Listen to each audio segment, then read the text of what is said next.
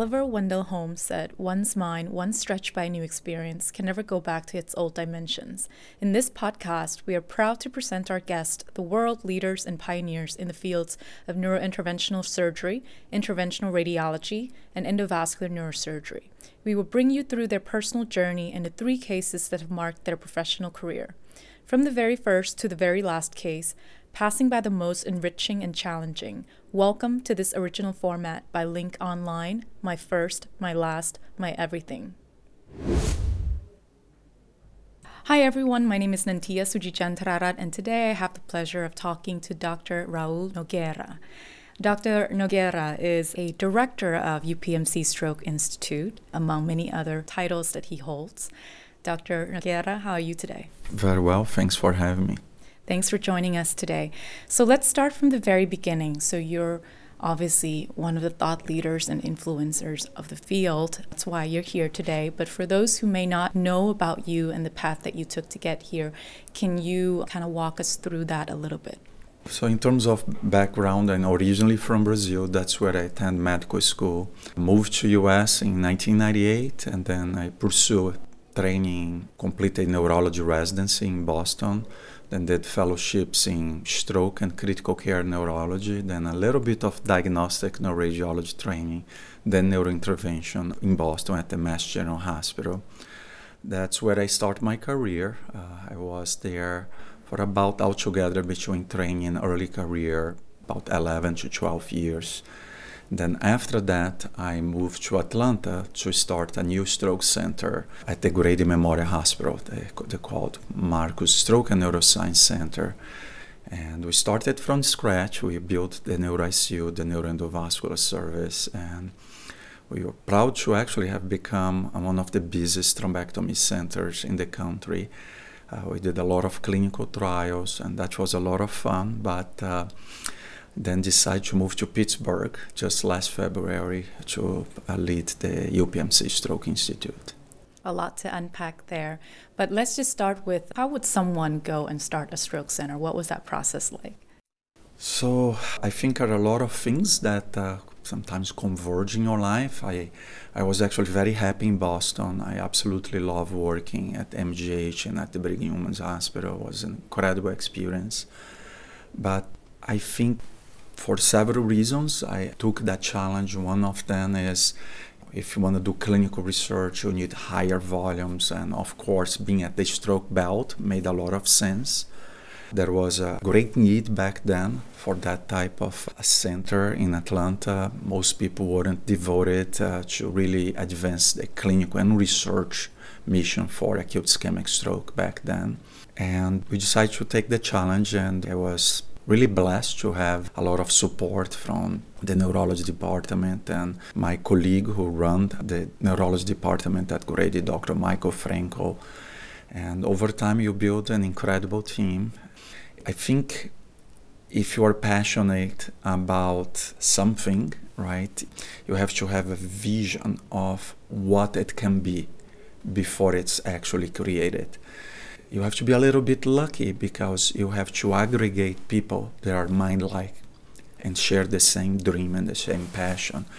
And you were fortunate enough to have that at Grady, where I was again for about 11 to 12 years before moving to Pittsburgh more recently. So your name is on a lot of pivotal stroke trials. Earlier today, we had the opportunity to also interview Dr. Joven, who is your colleague, and I know you guys worked a lot on these together. How did you guys get together and get to create all of these fundamental trials that we stand on today? When we started, there were very few of us. So interventional neurology wasn't a specialty even. We had maybe a handful of people doing it by the time that people like Tudor and I started. So it was relatively easy to meet each other and share experience and dream about what the future could be. And then it's just a matter of putting out those dreams into reality through work, right? And finding partners to help you developing it. We've been very fortunate to being able to collaborate with industry, right, to expand treatment indications for mechanical thrombectomy, finding new treatment modalities, and then more recently even a lot of international collaborations with colleagues in South America and Asia. It is just one of those things that as we start doing it, new opportunities will appear, and you have to grab them and work hard to bring those next steps to fruition. And it's like one opportunity creates another, right? And as long as you keep dedicating yourself to make those things happen, they will keep coming. People like us, I'm personally someone who I'm more productive if I'm overwhelmed.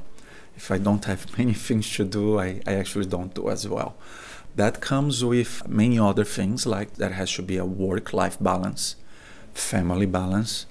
I'm blessed to have a very supportive family, my wife and 2 kids. They are very supportive of what I do. I come from a family where my father was a professor in my medical school and was actually one of my mentors.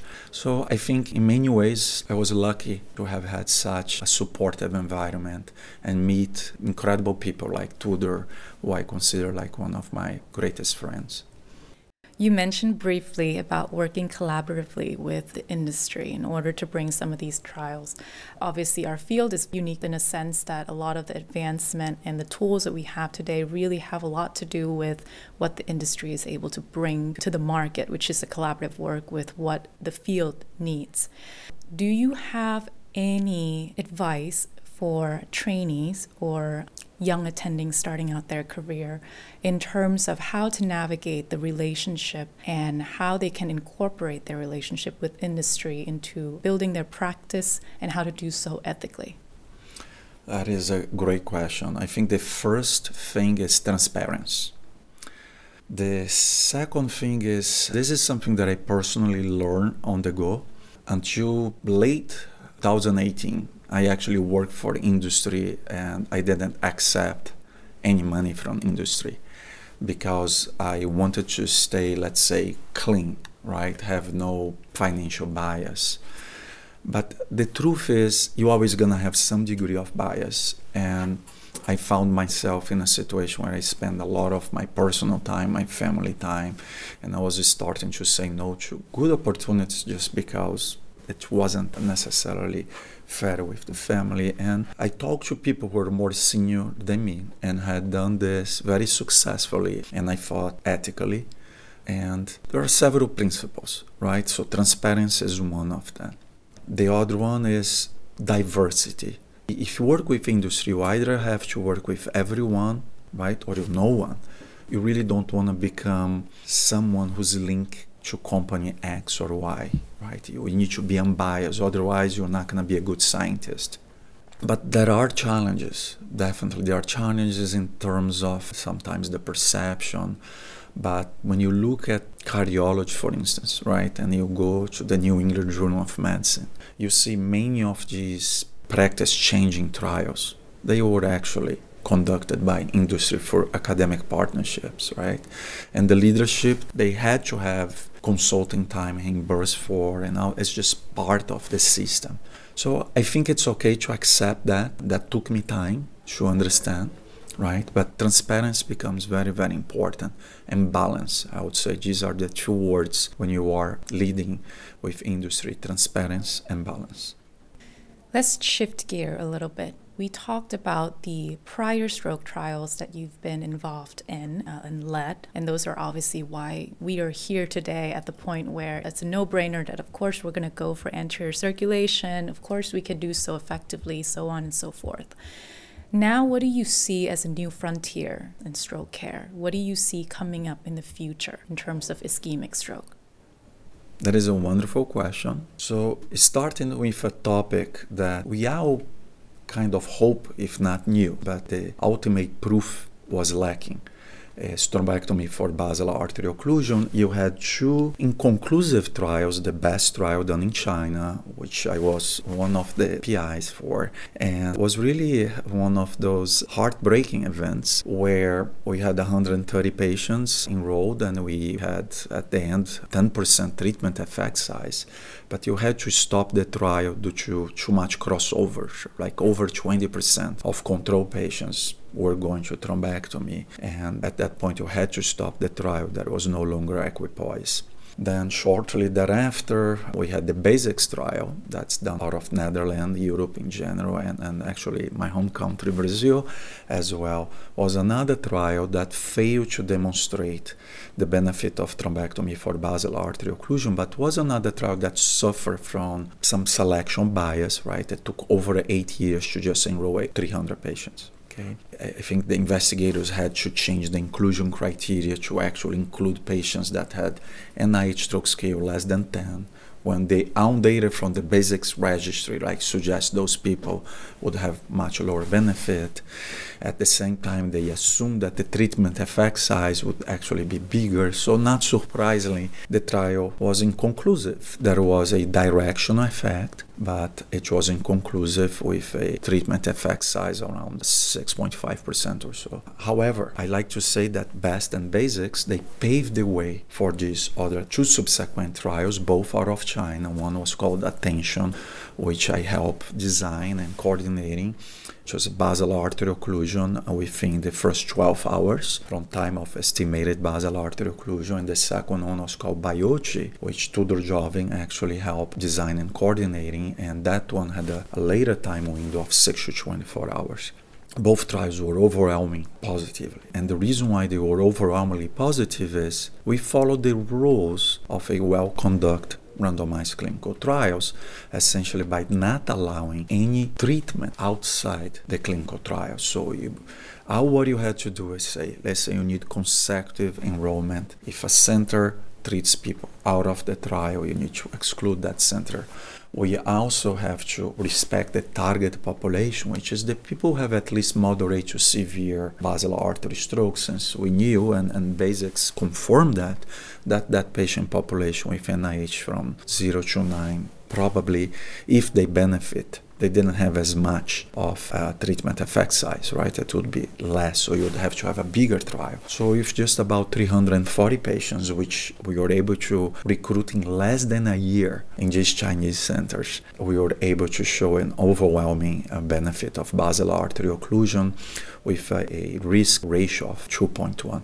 And this actually speaks, and the same thing, the same type of benefit, there was even a benefit in terms of reduction in mortality, something that we haven't really seen in anterior circulation strokes. The only trial that has previously demonstrated a benefit in terms of mortality for thrombectomy was the ESCAPE trial. And that benefit was essentially derived from treating elderly patients, those patients that were older than 80s, because there was no survival benefit in the younger patients. It really derived from that cohort. So this is the first trial to show like a widespread benefit in mortality. BIOCHI didn't quite demonstrate it, but there was a numerical difference and a trend, and probably just because BIOCHI was a little smaller, you couldn't achieve a significance in terms of mortality there. But I think the importance of these trials is we can now go to the families, right, and say, we know that if we treat your family member, our expectation is that we're gonna help. Yes, there are risks. Symptomatic intracranial hemorrhage is higher with treatment, was specifically 5.1% in Attention thrombectomy arm versus 0% in the medical treatment arm. Is this dependent on the treatment modality at all, or? So we haven't looked that far yet, although in BIOCHI, one of the nuances about these trials, it's Asia, it's China, so about 40% of the patients actually underwent intracranial stent uroangioplasty, because there is a lot more intracranial atherosclerotic disease, as you all know. However, Attention was large enough that you could look at the intracranial atero population and also the non-intracranial atero population. And the benefit is robust in both and was statistically significant even when you exclude the intracranial atero population. The BioCH group has done an initial analysis looking at patients who were stent versus not. Surprisingly, there was no difference in outcomes or symptomatic intracranial hemorrhage.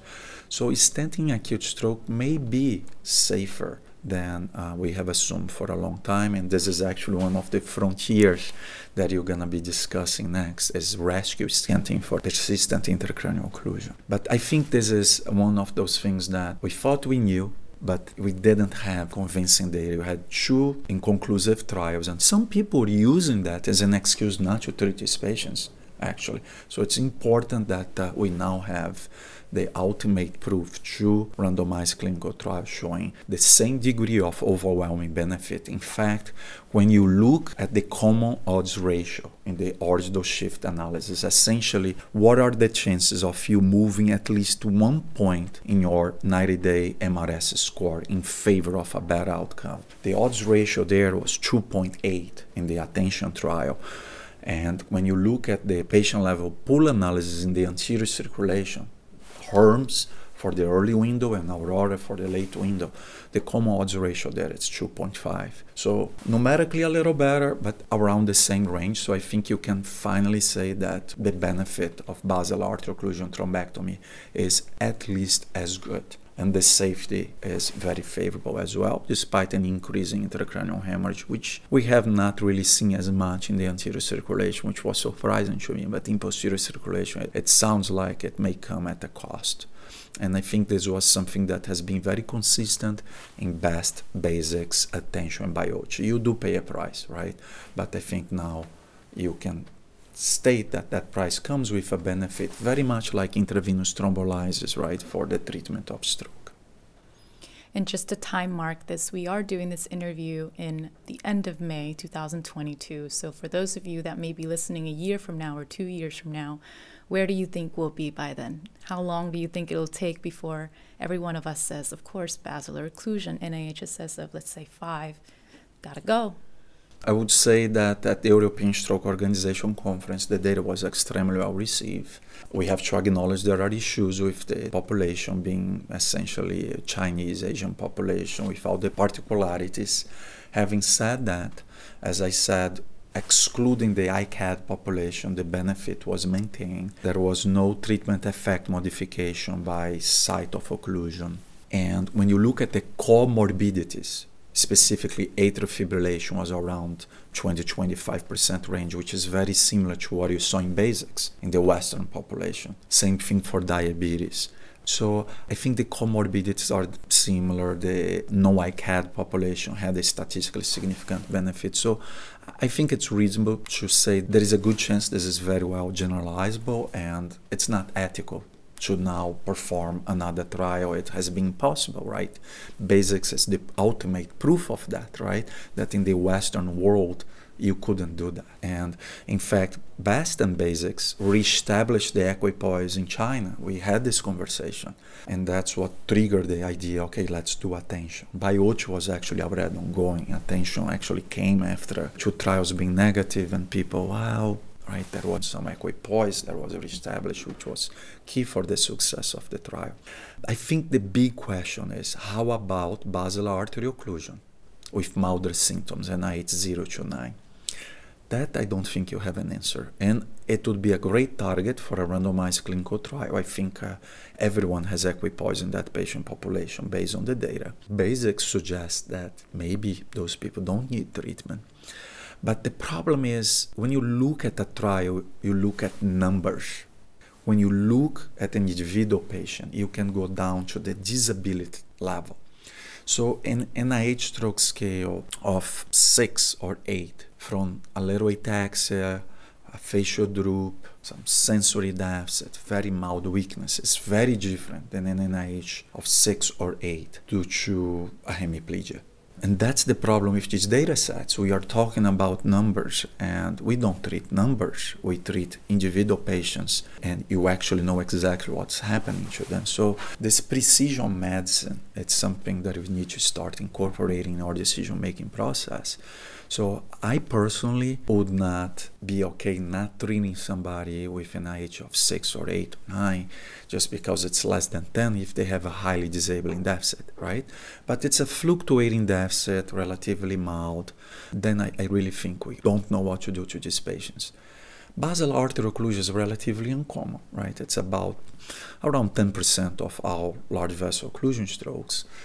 And then when you get a subset of milder disease, we probably have overrepresentation of intracranial atherosclerotic disease, by the way. So it gets really tricky. I'm not so sure it's going to be easy to study that patient population. We would love to make it at the target of attention too. We are looking at the attention registry. It's the largest basal artery registry ever performed with over 2,000 patients to see if you can get some signals of what to expect. But I think it would be a very challenging trial to conduct. My expectation is that based on 2 positive randomized clinical trials, we will have level 1A evidence to support basilar thrombectomy. I think that may be some concerns again based on the fact that both of the populations came from China and we are talking about Western countries, but my hope would be that we all agree there is level 1 evidence, right? And we're going to conduct patient level pool analysis of the 3 trials, but again, 3 out of 4 will come from Asia, basics being the only exception.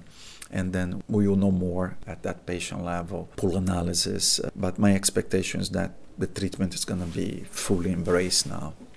Move on to other topics. There has been a tremendous interest in large volume infarcts or large core infarcts or low aspects score. I think it's important to acknowledge that not all low aspects are large infarcts. There is actually a subset of patients typically with aspects 4 or 5 that because there is so much of the aspects that happen in that deep area of the brain that they can actually have relatively low volume infarct and have a low aspects. With the exception of the posterior limb of the internal capsule, which gets dual blood supply from the choroidal system and the lenticular striate system, those areas, they tend to be less eloquent than the more, specifically the superior posterior cortical area. So I think we need to depart from the aspects, actually. We need to be a little more refined and think more about eloquence and size of lesion and quality of the lesion, right? Sometimes you have only cortical involvement with sparing of white matter versus like a pan-necrosis. So same size of infarct, same quantity, but different quality. If you have sparing, if you have islands of cortex that are spared or white matter that is spared. So this whole situation is very complex. And I think after the Japanese study demonstrating that we can treat these patients and still provide a large significant benefit despite the presence of large infarcts. Granted, it was DWI, right? So you need to be careful because you see things on DWI a lot earlier than CT. So I'm really looking forward to see the CT studies confirming that. But those were large infarcts. The median volume was around the mid-90s. And I think the results were spectacular. Relatively small trial, but very important nonetheless. One surprising thing for me is I expected that the elderly people with large infarcts, they wouldn't benefit as much, and the median age in that trial was around 70 years old, and there was no treatment effect modification by age. That was, I thought, a fascinating finding. But I'll tell you, I think the direction you are going is that if you present in the early window with a severe deficit, the imaging becomes insignificant. Because if you are treating large strokes because they benefit, why do you need to know the size of the stroke? Why do you need to waste time with imaging? We know that in the first 6 hours or so, about 85% of the patients have favorable imaging. And the data now is pointing out, both from the Herms meta-analysis, but now from the Japanese trial, that even the people with bad image, low aspects, large cores, they benefit from treatment. So why you want to know the core size? So I think one of the very exciting frontiers is actually the treatment of patients in the direct angio approach. You bypass doing any conventional image with CT or MRI. We just do a little flat panel CT in the angio suite, exclude hemorrhage. You can do a flat panel CTA if you want to obviate an angiogram, or just do an angiogram and then treat the lesion. And I like to say that we have the EKG of the brain, which is the NIH stroke scale equal greater than 10. It turns out that for NIH stroke scale equal greater than 10, yes, you may have an intracranial hemorrhage. Yes, you may have a stroke mimic. But 3/4 of the patient approximately will have a treatable occlusion. And when you look at an ST elevation MI on EKG and you take those patients straight for PCI, for coronary intervention, about 20 to 25% of the patients don't have a treatable lesions. And cardiologists don't complain about it. That's what they do because they know time is muscle. But even more so, time is brain, right? The neurons are even more vulnerable to ischemia. You need to work even faster. So I think it's time for a paradigm shift. And I think the group from Vall d'Hebron in Barcelona, led by Mark Ribot, they have done a spectacular work on this, along with many other groups, including our group, Tudor's group, Mario's group in Germany and now Switzerland, about taking patients straight to the angio suite bypassing imaging. We now have a single center trial called the AngelCat trial that was done again by Mark Ribot in Barcelona, and they demonstrate with a greater than 2 odds ratio that if you bypass imaging, you have lower disability at 90 days, and there seems to be no safety concerns. So on average, you're going to save at least 30 minutes. So all those rapid progressors that are overrepresented in the ultra early window will have a greater benefit. So we are currently conducting a trial called We Trust, that is actually funded by Philips, and there are sites in Europe, South America, and the United States about to start. You have enrolled some patients. Mark is the co-PI with me on that trial, and again is doing a fantastic job with enrollment and all that. So, and there are other efforts out of France as well. So I'm very excited about this paradigm change. We may become just like cardiologists that within the first 6 hours or so, direct to angio. Let's not waste time with imaging. Okay, as you have a later time window, then we need to select patients because many patients may have a complete stroke by then. But I think we need to capitalize on the importance of time and respect the importance of time early on the patient presentation. So many interesting things to unpack, but in the interest of time, we're going to move on to the last segment of the podcast. So we're going to talk about the 3 cases that have marked your career. So for the first one is, what is the first case that you remember as an attending? I think whenever you ask that question, there are always cases that cause polarized emotions, right? They either made you very happy or very sad. I'm an optimistic, so I always try to think about the happy case. And this was when I trained, we still were using intraarterial urokinase for stroke treatment, and we were doing the multi-Mercy trial during that time. And I was one of the early Mercy adopters, and we actually had pretty good results with Mercy. And I thought it was a device that deserved a better chance than what it got. And I really think if you had done a well-conducted randomized clinical trial with Mercy, things would have been different. The problem is, again, equipoise issues. You think that it works. I don't think MR Rescue was a Mercy trial. IMS3 was definitely not a Mercy trial. But in any case, we learn with our mistakes. And the case that I remember is treating a young female immediately after she delivered a baby. She came to us transferred from another hospital with a full left MCA stroke. And we treat her with the Mercy device, and she was completely normal after the treatment. And I remember her sending a picture of her and the baby, and that was, I think, one of the most rewarding experiences that I had early in my career. And it just made me like this passion about ischemic stroke, and we gotta prove this works and treat more people and expand the window of indications, but also the global application. We are very focused on what happens in the first world countries, and you forget about the 80% of the countries that actually don't have as quick and as good of an access to this technology. So we have to invest on that. And the Resilient trial was something that was very special for me in that regard. I would say second and third Second was in my first year as an attending, we had the first Onyx AVM cure in the New England area where I work, and I was very proud of that. When it was like my first few months as an attending, I had very good mentoring from my colleague, now deceased, someone who trained me, Dr. Johnny Pryor. But to be able to do that so early in my career, and actually back then that was my second passion. But then you have to ask about the third case.